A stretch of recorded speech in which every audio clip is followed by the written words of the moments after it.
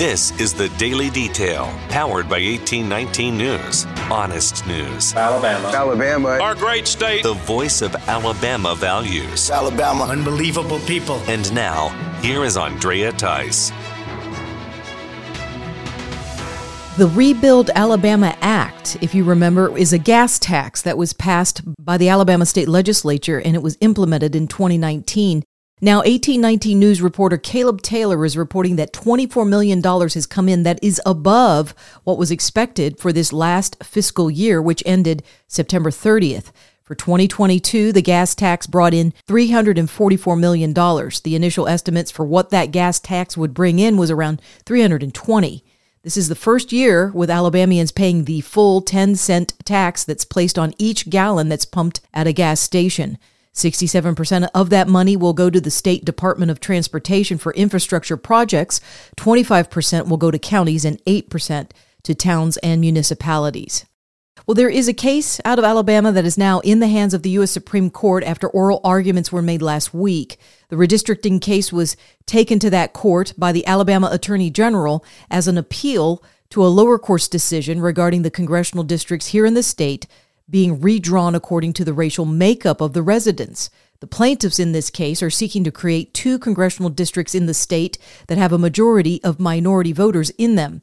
Attorney Matt Clark with the Alabama Center for Law and Liberty filed an amicus brief in regards to this case, in which he was siding with the state of Alabama. The ACLL asked the Supreme Court justices to consider whether or not the precedents that are being used as they consider this new case were even founded on constitutional principles in the first place. Often the Supreme Court justices are reluctant to completely undo what that same court has ruled on in years prior, and that's what's called precedents. Clark was able to talk with the Daily Detail about this case this week. From my perspective, though, I was looking at it as a matter of logic, and I'm thinking, I think there's less wiggle room in this case than we think. I think at the end of the day, the problem simply is the court has been doing this wrong for about 40 years.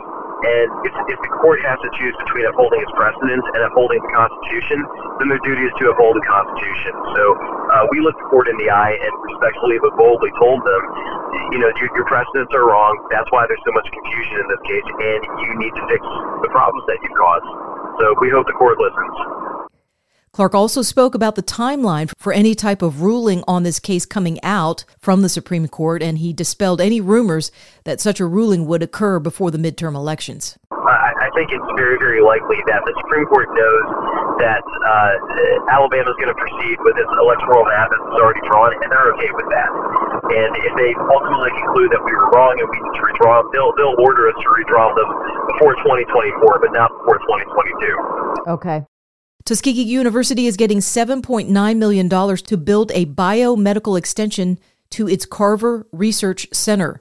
The grant to the university comes from the National Institute of Health as part of a competition that the university entered in order to earn that grant. The new facility will be constructed as a biomedical research building for genomics, health disparity research, as well as cancer research. The facility will be over 8,000 square feet and provide research and health care for the underserved community. Construction is likely to begin in the summer of 2023. Well, another inmate death, this time in Limestone County. The Alabama Department of Corrections says a man convicted of rape and murder was killed by another inmate at the Limestone Correctional Facility. The inmate that was killed has been publicly identified as 34-year-old Clarence Jackson. Nascar driver Bubba Wallace is suspended from taking part in the next race after he intentionally crashed his car into another race car that was being driven by Carl Larson. Officials say this was a form of retaliation. Wallace was lashing out at Larson for a racing move that he made earlier against Wallace in that competition. Wallace even approached Larson after he caused both cars to spin out and started to push and shove Larson. Wallace then claimed that the crash was because his car steering went out and Larson's car happened to be next to him. This occurred at last Sunday's race in Las Vegas. NASCAR officials issued the suspension against Wallace on Wednesday and called his actions both intentional and dangerous.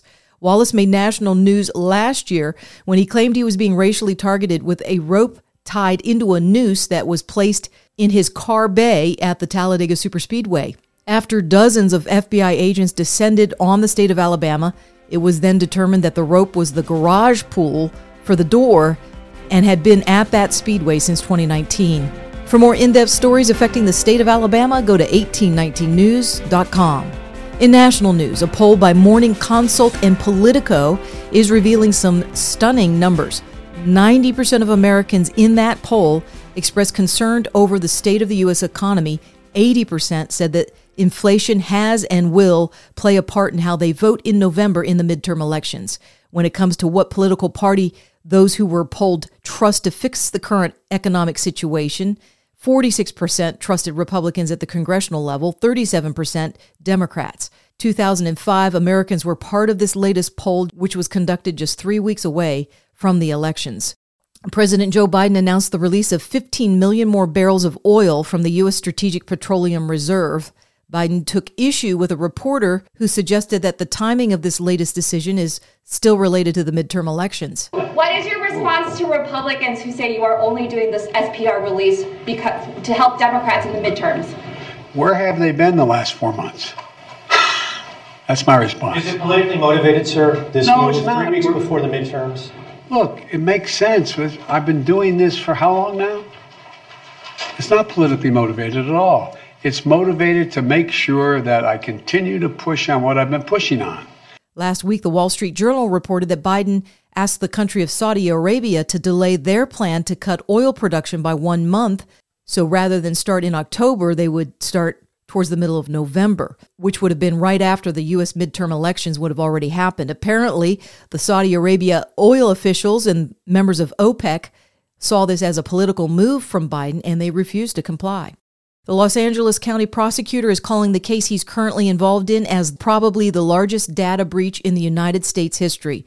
Prosecutor Eric Neff is involved in the case against Konnech CEO Eugene Yu and his software company out of Michigan. The company Konnech is accused of building a software application for poll workers called Poll Chief and then collecting troves of election data and poll worker information only to store it on servers located in China. The company also gave administrative privileges to subcontractors who were from China. Neff used the word astounding to describe the amount of data taken from the Los Angeles election districts and were then sent to China.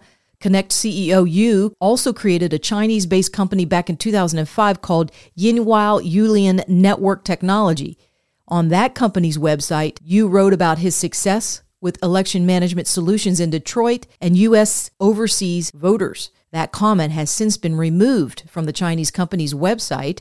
True the Vote is a nonprofit organization that first shed light on this data breach. Catherine Engelbrecht and Greg Phillips lead that organization and were the ones that notified the FBI about the breach. True the Vote released a statement thanking the LA District Attorney for taking action on this information that they provided. The U.S. Supreme Court is being asked to block the student loan forgiveness plan coming from the Biden administration. The request was made to Justice Amy Coney Barrett from organizations within the state of Wisconsin, which is part of the appeals court that she oversees as the Supreme Court justice.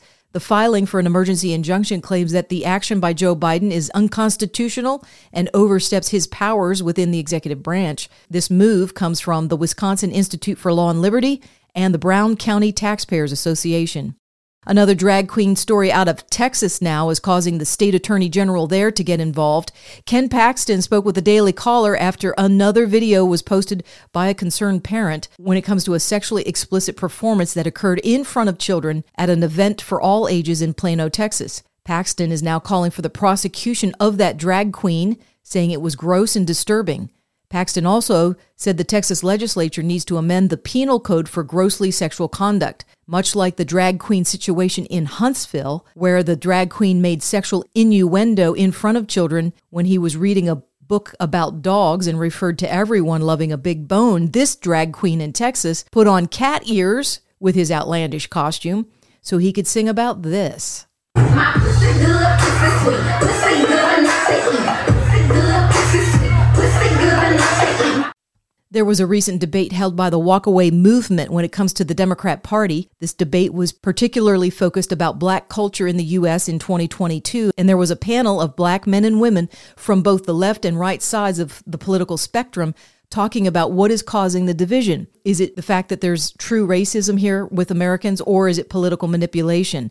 Shamika Michelle was part of that panel, and she addressed the deconstruction of the basic family unit as the reason for this division and ease of manipulation. She also called for America to return to God's order when it comes to the family unit. So, yes, I think that the Black community does actually need strong nuclear families, but not because we're Black, but because that's the natural order. Amen. Because when God looked at man, he said it's not good for man to be alone. He gave him a woman. He didn't give him a village. He didn't give him the community. He said, be fruitful and multiply to this man and this woman. So it's supposed to be God, husband, wife, child. And that's the natural order. And that's why I think we can see some of the foolishness that we see in the Black community, because we are out of order. And we can make up all of this stuff that sounds good. I'm from a single parent home, and I'm not somewhere cracked out in the street selling my body. However, that is not ideal. It would have been better for me to be in God's order, to have a mother and a father to raise me. And that's just what it is. You know, the effect that it's had, we've had women for generations now saying that they don't need a man, and we have boys that don't want to be one.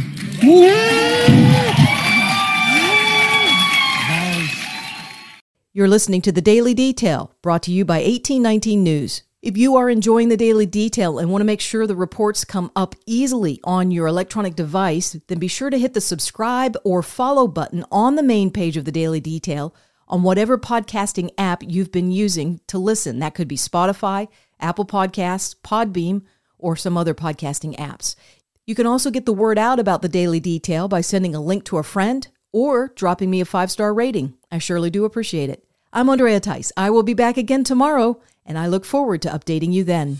Alabama. Our great state. Alabama. Of Alabama. This has been The Daily Detail. For more up-to-date news, go to 1819news.com, where you'll find honest news and Alabama values.